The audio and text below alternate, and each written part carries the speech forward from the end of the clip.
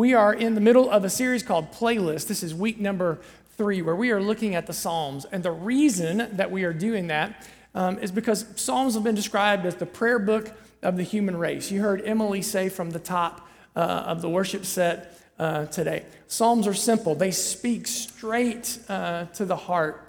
Calvin calls them a complete anatomy of the human soul. Like everything we need to navigate our emotional lives are right there in the Psalms. And our emotions, right, our feelings, they're very important because they reveal our hearts, but they should not lead our hearts. And that's how Psalms kind of helps us. So the way that we've said it every week is that God writes the lyrics to our souls in the Psalms. That's what we find there. And today we're going to look at Psalm number 81. It is a psalm of gratitude, like you heard Wesley mention, this idea of practicing being thankful, having that kind of an attitude consistently of being grateful for the things that God provides for our lives. And we're going to learn 3 things today from Psalm 81. Number 1, life is a walk through the wilderness. Number 2, in the wilderness, you're going to find honey in the rock.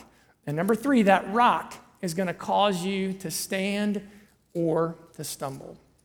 Now, if you have a copy of the scriptures with you, whether that's digital on your phone or a physical copy, if you look at the heading up above the psalm, what you'll see is that this is a psalm from the choir master on the Gittith, is what it says. Now, Gittith is a Hebrew word, and literally in Hebrew it means on the wine fats. Kind of weird, isn't it? On the wine fats. But in their day, whenever you fermented wine, the oils would rise to the top. And when the oils rose to the top, you would skim the wine fats off the top and take those oils and you would put them on the strings of your instrument, and those oils would strengthen the strings. Not really, I just made that whole thing up. We don't really know what Gittith means, but that sounded good. I had some of you yeah, God wants us to strengthen the strings in our lives, right? All right. So I'll stop lying and start reading, okay? Psalm 81, 1 and 2 says this: Sing aloud to God our strength. Shout for joy to the God of Jacob. Raise a song. Sound the tambourine, the sweet lyre with the harp. So the first idea, life is a walk through the wilderness. And like I said, it's the choir master, so it makes sense. What's he saying? He starts off with worship. The tambourine, the harp, the lyre. He says, sing, shout. And he's calling us to this idea of the corporate body gathering. So I'll say it to you this way. Gathering corporately helps you grow personally. I'll say that again. Gathering corporately on this walk through the wilderness helps you grow personally. And it's not just here. It's not just in Psalms that we see that. It's throughout the scriptures, really cover to cover. I'll give you an example. Hebrews chapter 10, maybe it's a familiar verse to some of you in verse 25. It says, not neglecting to meet together, as is the habit of some, but encouraging one another. And all the more as you see the day drawing near. So it is obvious that on this walk through the wilderness, which we see historically in the Exodus, figuratively in other places, that what we need is to gather regularly, corporately, together, because gathering together helps you grow. It helps you grow personally just by being here, which creates tension, right? Creates this tension in our souls sometimes. If you're a parent, a mentor, a teacher, a coach, and you hear that, it just sometimes, and it's a good tension, right? Because if you lead young people in any capacity, there's travel everything, right? There's travel fill in the blank with the sport. There's travel cheer. There's travel dance. There's every opportunity for you to not be here, right? And so you start to sometimes look, if you feel that kind of that tension of, oh, man, we haven't been to church in a while, right? Or maybe you look at your bank account and you're like, man, we're really investing a lot in uniforms and league fees and hotels and gas and maybe we should invest our resources in things that really matter more long-term, that are helping others and not just, that's a good tension to feel. Because the writer of Psalms is telling us that it is important to prioritize gathering together corporately. Now, When we talk about gathering corporately here, we obviously talk about this, the Sunday gathering here, and we talk about life groups. Smaller groups of people that gather together during the week for the purpose of doing two things: connecting relationally and taking the next step in your spiritual journey. We have over 150 life groups. More than 3/4 of the folks who attend here on a Sunday morning are connected to a life group because I think they see the value that it helps them grow personally. So next week, not this Sunday, but next Sunday, we'll launch our summer term of life groups. If you're not currently connected to a group, it's a great time to connect to a group. Most of our groups only meet every other week in the summer. So I think the scriptures would encourage us on Sundays and at life group, be there because we need each other, right? It's a reflection of our value called authentic community. When we say authentic community, that means we are family. And we all need that. We all need spiritual family. So if you're looking at the app notes this morning on your phone, you'll see at the bottom of the app notes, there's a link there to our catalog. It's a digital version of the catalog. You can search geography. You can see what the groups are meeting about. There are physical copies of the catalog today in the lobbies. Pick one up, start to pray about getting connected to a group. That's one side. Now, the other side of the equation is it's not legal. Like, there's nothing that says, well, you've got to be here 40 out of 52 weeks a year, right? There's not a number. So where does that leave us? Here's where I think it leaves us. That as we think about young people, we think about our own hearts as well, but the legacy that we want to leave to our children and to our grandchildren is that we prioritize we have spiritual priorities that trump personal luxuries. And maybe it's not travel, sports, or travel, whatever. Maybe it's just travel. Maybe you like going here, being there, doing this, on the weekends, being out. And I think the legacy that we want to leave as we pass along faith is that we emphasize spiritual priorities over personal luxuries. Should I just go back to talking about the wine fats and making stuff up? It's in this text, he doesn't just talk about this generally, he talks about it specifically. Look at verse 3. Blow the trumpet at the new moon, at the full moon, on our feast day. So the only time of the year that the Hebrews blew the trumpet on the full moon, at the new moon, on the feast day, one day a year, was at the beginning of what they called the Feast of Booths, or the Feast of Tabernacles. It was a feast that was established in Leviticus chapter 23. They did it every year. It was an annual feast, and what they celebrated was this idea that life is a walk through the wilderness. The Feast of Tabernacles was all about the wilderness one, the 40 years between God freeing the people from Egypt, from bondage and slavery there, on their way to the Promised Land. God wanted them to remember that wilderness journey. In Hebrew, the word is sukkot. Now, sukkot is the plural for like tabernacles, booths, right? Plural. It was the plural. In their world, our equivalent would be tents, really. So the plural is sukkot. The singular is sukkah, right? So say that with me on 3. 1, 2, 3. Sukkah. Come on, you can do better than that. 1, 2, 3. Sukkah, right? That was the singular. So what everybody would do during this festival is that they were called to go out. They would gather palm branches, and they would go out, and they would take those palm branches, whatever they could find, and they would build a sukkah, a tent. And for 8 days, they would live not in their house, but they would live in that tent. Now, it would be like me saying, you know what, there's something we really need to remember, something God's trying to teach us. So for the next week, you're going to go get a tent, and we're going to go. The 40-year wilderness wandering, it was a glorified camping trip. That's really what it was. For 40 years, the people moved throughout the wilderness. They had the cloud by day, the pillar of fire by night. Whenever God moved, the people moved. Wherever God went, the people went. And so they had to be ready to pick up and move at a moment's notice. They lived in tents. So if you can imagine, I would say, hey, we're all going to go live in tents for 8 days. We're going to go camping. And not glamping. A lot of you glamp, right? You got the big trailer that you pull. Not that. We're going to go get palms, and we're going to make the best shelter. Why would we do that? Because God wanted the people to remember that the most important thing when they were in the wilderness wandering was his presence. That wherever his presence went, they went. When he moved, they moved. Now, what became interesting over the years is that they added a day or an event to the last day of the feast. It was called the Great Day.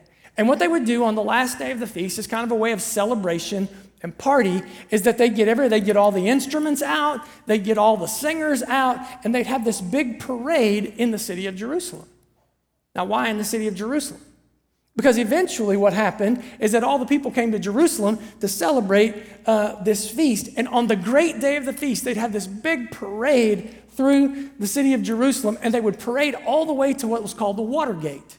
And when we got to the Water Gate, they had this big pitcher of water. And they'd take that pitcher of water and they would pour it out on the ground. And when they did that, everybody went nuts. Everyone would cheer and shout because they poured water out on the ground. And you're like, well, that didn't make any, why was that a big deal to them? Well, there's a lot of debate about this in Hebrew scholarship and Christian scholarship. And at least one, and this is the line of thinking I tend to go down, is that what the Hebrews were saying is God loves us so much, and God was with us on this wilderness journey so much, because they live in a desert and a very arid culture. We can waste water, and God will still give us more. That God has chosen us because we are special. Now, you see, that's really the antithesis of what God was trying to teach them in the wilderness. God was trying to teach them that his presence was all that they needed, and now they're celebrating their specialness. If you've got, again, a copy of the scriptures and you're looking there, you probably see a cross-reference to Nehemiah chapter 8, which is an happening in the Old Testament, an event where they did this event, and Ezra the priest is standing there at the water gate in the temple, right? They're pouring out water. We're special. But even in that, even in the middle of all that, God still stuck with his people. Look what it says. The psalmist says it this way down in verse 10. I am the Lord your God who brought you up out of the land of Egypt. And listen to this. Open your mouth wide and I will fill it. God says, listen, what I want you to know is that I am what you need. I am the one who will satisfy your soul. I'm writing this lyric for you. I'm writing this psalm for you, that I'm the one. You open your mouth wide. I'm the one who will bring you satisfaction. And yet, look at verse 11. But my people did not listen to my voice. Israel would not submit to me. So I gave them over to their stubborn hearts to follow their own counsels. So remember, they came up to the promised land right at the beginning of the wilderness wandering, and they sent spies in. 10 spies said, no way, the giants are so much bigger than us. 2 spies said, no way, God is so much bigger than the giants that are in front of us. But all of the people went with the 10 spies instead of the 2 spies, right? And God says, okay, if you want to choose your way over my way, that's okay. There are going to be some consequences for that decision. So God says, I gave them over to their stubborn hearts. And you know what? God does the very same with us. If we want to make a bad decision, God says, okay, you can make a bad decision. It's your decision. I will give you to the stubbornness of your heart. But the miracle of Sukkot is that God says, but even when you make a bad decision, I'm still with you. And when you go the wrong way, I am still going with you. Here's how he says it down in verse 16. But he, God, would feed you with the finest of wheat and with honey from the rock. I would satisfy you. So, life is a walk through the wilderness, and the wilderness has honey in the rock. You walk through an arid desert in their climate, their world, that's what a wilderness was. You're going to hit some rocks, right? And God is saying, even in the toughest of times, even in the most difficult moments on this life that is a walk through the wilderness, when you hit those rocks, guess what you're going to find? You're going to find the sweetness with my presence with you. You're going to find the sweetest things on this journey because I'm not leaving you. Because you know how this works. On the wilderness journey, God's presence was in the tabernacle, the big capital S, right? Sukkah, right? And the people would go to the tabernacle. Moses would go in. He would meet with God. But eventually, they lose the tabernacle, the mobile unit, the mobile temple, and they build a temple in Jerusalem. And when they built the temple in Jerusalem, that's where God's presence dwelt. And all the people came to Jerusalem to worship God, to see the presence of God. When God's presence came down, met with the high priest there in the Holy of Holies, so the people would come to the temple. But it's all set up. Because hundreds of years later, a person of God leaves heaven and comes to earth. And this beautiful Holy of Holies that they had built in the temple, this place where God sat and the place where God dwelt. In our minds, if you think about it more like royalty, you would think about it like a throne, right? That this was the place that God dwelt. John chapter 1, verse 14 says, but the Word became flesh. The Word, capital W word, that's Jesus. But the Word became flesh. And the next word is and dwelt. He tabernacled. That's what that word is, same word. He tabernacled among us. So all of a sudden in the Old Testament, right, you've got to go to where God is. In the New Testament, what do we see? God comes to where we are, right? We don't have to go to him because he comes to us in the person of Jesus. He comes, lives a perfect life, dies a perfect death on the cross for your sins, my sins, put in the grave, miraculously resurrected after 3 days to give us hope and peace and joy, this understanding that death, the stinger of death is taken out, right?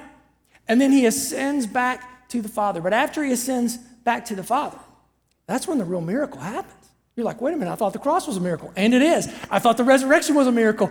And it is. But an even greater, or as great of a miracle happens on the day of Pentecost. Because on the day of Pentecost, what do the people sense? A mighty rushing wind come out of heaven, and the Holy Spirit of God, third person of the Trinity, just as much God as Jesus, just as much God as the Father, comes down out of heaven and all of a sudden indwells every single believer. So that means if you are in Christ, if you are in him, if you have received his gift of salvation, now instead of going to the temple has come to you. Instead of going to God in the Old Testament, God has come and he has taken up residence in your soul and in your spirit. And I know for sometimes people will come and they'll sit down and they'll talk to me, and I understand where you're coming from. I feel the weight, the burden that I'm carrying, my own sinfulness and my own struggles. People will say to me, man, I just don't know how God can put up with me. I struggle with worry. Dean, I'm fighting this battle with addiction right now, addiction to alcohol or addiction to drugs. Or Dean, I'm struggling right now with anger. Or Dean, man, this fight I've got going on with pornography right now is so difficult. And I want you to hear me say clearly, I'm not excusing your sin or my sin in any way. All of us should live in repentance. All of us should turn back God's direction, square up with him, right? Be in right relationship with him, not going outside of his boundaries, not excusing a bit of that. But at the same time, if you are in Christ, your sin does not define you. That is not what you should be known for spiritually. You are a son or a daughter of God, which means what? You are a prince or a princess of the King of Kings and the Lord of Lords and God's presence. You will eternally reign with him, seated on thrones. The New Testament says in the heavenlies, and we will eternally reign with God. That is your identity. If I can say it to you this way, you are one incredible sucker. I've been waiting all week to say that. All week to say that, right? The King of heaven has built a throne in your heart, and he has come and occupied that throne. The potential, the unbelievable, unimaginable power that sits on the inside of you and me is celebrated in the fact that what they only dreamt of in the Old Testament, that God's presence was moved here and there, and they'd have to chase it down. It is on the inside of you and me. It's taken up residence in us. And you're like, okay, well, how do I know that? Is there a way to prove that? And the psalmist doesn't leave us. He doesn't leave us wondering. Look at chapter 81 there, again, verse 7. In distress I called you, and I delivered you, and I answered you in the secret place of thunder. I tested you at the waters of Meribah. Now, if you remember 40-year wilderness wandering, there were two different times that God brought the children of Israel to a place called Meribah. One is in Exodus chapter 17 at the beginning, really, of the Exodus movement. The other one is in Numbers chapter 20 at the end of the Exodus movement. Both times the people had come to God complaining about his care for them, complaining about what he wasn't doing for them, and about how they had this incredible physical thirst, and they accused God of just, bringing them there to let them die of thirst in the wilderness. So Exodus chapter 17, Moses goes to God. He's like, God, I don't know what to do with these people, right? I got no clue what to do. And God says, here's what you're going to do, Moses. You're going to go out to Meribah. You're going to take that staff I gave you, the one that turned into a serpent. Remember that stick? You're going to take that stick, and you're going to strike the rock at Meribah. And Moses goes out, listens to God, strikes the rock, and life-giving, fresh, clear water flows out of that rock. And the people are like, God, we love you. God, we are for you. We know you're for us, right? And there are these back and forth for 40 years. It's like this. Until you get to Numbers chapter 20, where they're almost at the end of the wilderness wandering. People come to Moses. Moses, God's brought us out here to kill us. And Moses goes to God. He says, God, I don't know what to do.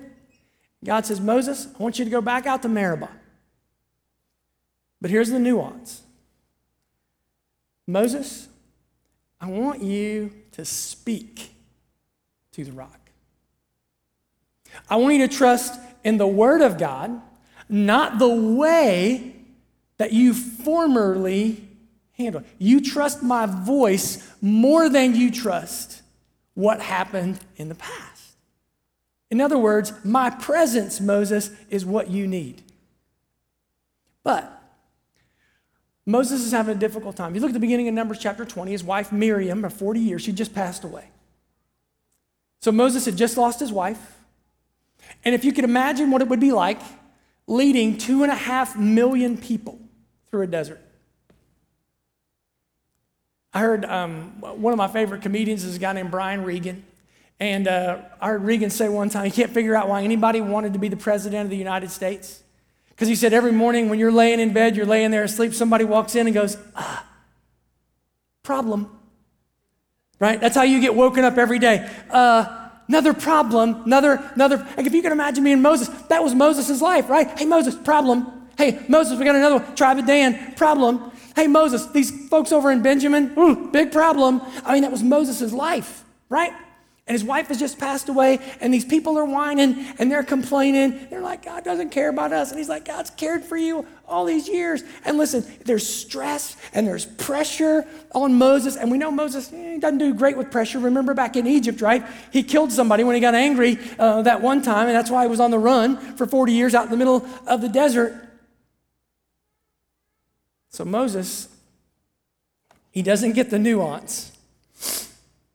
Verse 10 of Numbers chapter 20, then Moses and Aaron gathered the assembly together before the rock, and he says, hear now, you rebels. If you've ever led people, whether that's leading people at work or leading people in ministry, or there's always at least a couple of times where you'd like to look at them and go, hear now, you rebels, right? I like angry Moses. There's something about angry Moses that I like. He says, hear now, you rebels. Shall we bring water for you out of this rock? And then Moses turns and he takes that stick and he just wails on that rock, strikes the rock again and again and again. And he's sinning. But God in his kindness still brings water out of the rock for the people. But because of Moses' sin, he's not allowed to go into the promised land. Now, he's allowed to see it, but he's not going to be the one to lead the people into it. And when Moses' life, when he's about to die, Deuteronomy chapter 32, he summarizes his life in a psalm. There's 150 psalms, right, in the book of Psalms, but there's actually 151 if you want. This is a psalm. This is a song that Moses wrote. This is the summary song of his life. And I'm going to give you one example of three of the theme, what creates the theme of the song of Moses' life. Deuteronomy 32, 3 and 4, he says this, I will proclaim the name of the Lord. I will praise the greatness of our God. He is the, capital R, rock. His works are perfect, and all of his ways are just. Moses says, listen, what I've learned, the summary of my life is that God is the rock. So see it, think about it, big picture, right? In Egypt, in slavery, bondage, people are freed, 40-year, walk through the wilderness. At the end of 40 years, they go into a promised land. I think we see a similar progression in our lives. Born into this world, separated from God by our sin, in slavery and bondage to sin. That's what the book of Romans says. We meet Christ, we're free from our sin, and yet we find in this life is a walk through the wilderness. But even in the middle of the wilderness, what do we learn? God never wastes a wilderness moment. Never wastes a wilderness moment. All along the way, we're going to trip, we're going to fall, we're going to have great times, tough times. God doesn't waste it. And what we find here is the presence of God over and over. And we make bad choices, it's okay. Maybe we get consequences, that's okay. God's still with us. But this is not our home. Life is a walk through the wilderness. In the wilderness, we find honey in the rock. But what are we aiming at? We're not aiming at this life. We're aiming at the promised land. The next life, what it is that's out there in front of us. So, the whole thing in the Old Testament was a setup, I think, for John chapter 7. John chapter 7, Jesus is teaching in Jerusalem. And the text says that it was the great day of the feast. So if you could imagine, in Jerusalem, Jesus is teaching at the water gate, and everybody's getting set up for the big parade, right? And they're moving through the city, and it's time for the big moment. And right before, I believe, the big moment, John chapter 7, verse 37 says this, and on the last day of the feast, the great day, Jesus stood up and cried out, if anyone thirsts, let him come to me and drink. Can you imagine? All the people are around, they're excited, they've done this celebration for so many years, they've got the pitcher, they're ready to go, and Jesus, hey, if I got to say something, I know we're about to get to the big finale and all, but just, if anybody's really thirsty,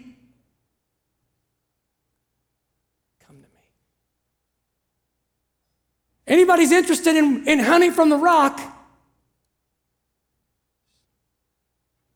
come to me. You know what the next phrase is in John chapter 7? And out of him will flow rivers. Not trickles, not streams. Out of him will flow rivers of living water. How can that be? Because the Spirit of the living God is present and resident on the inside of you. So the reality is, for the living water to flow out of you, the living water first has to be in you, right? So you have to have received this incredible salvation gift that God offers to us in the person of Christ. Instead of you having to go find the temple and you having to go chase the presence of God down, God has chased us down in the person of Christ. And it takes humility on our part.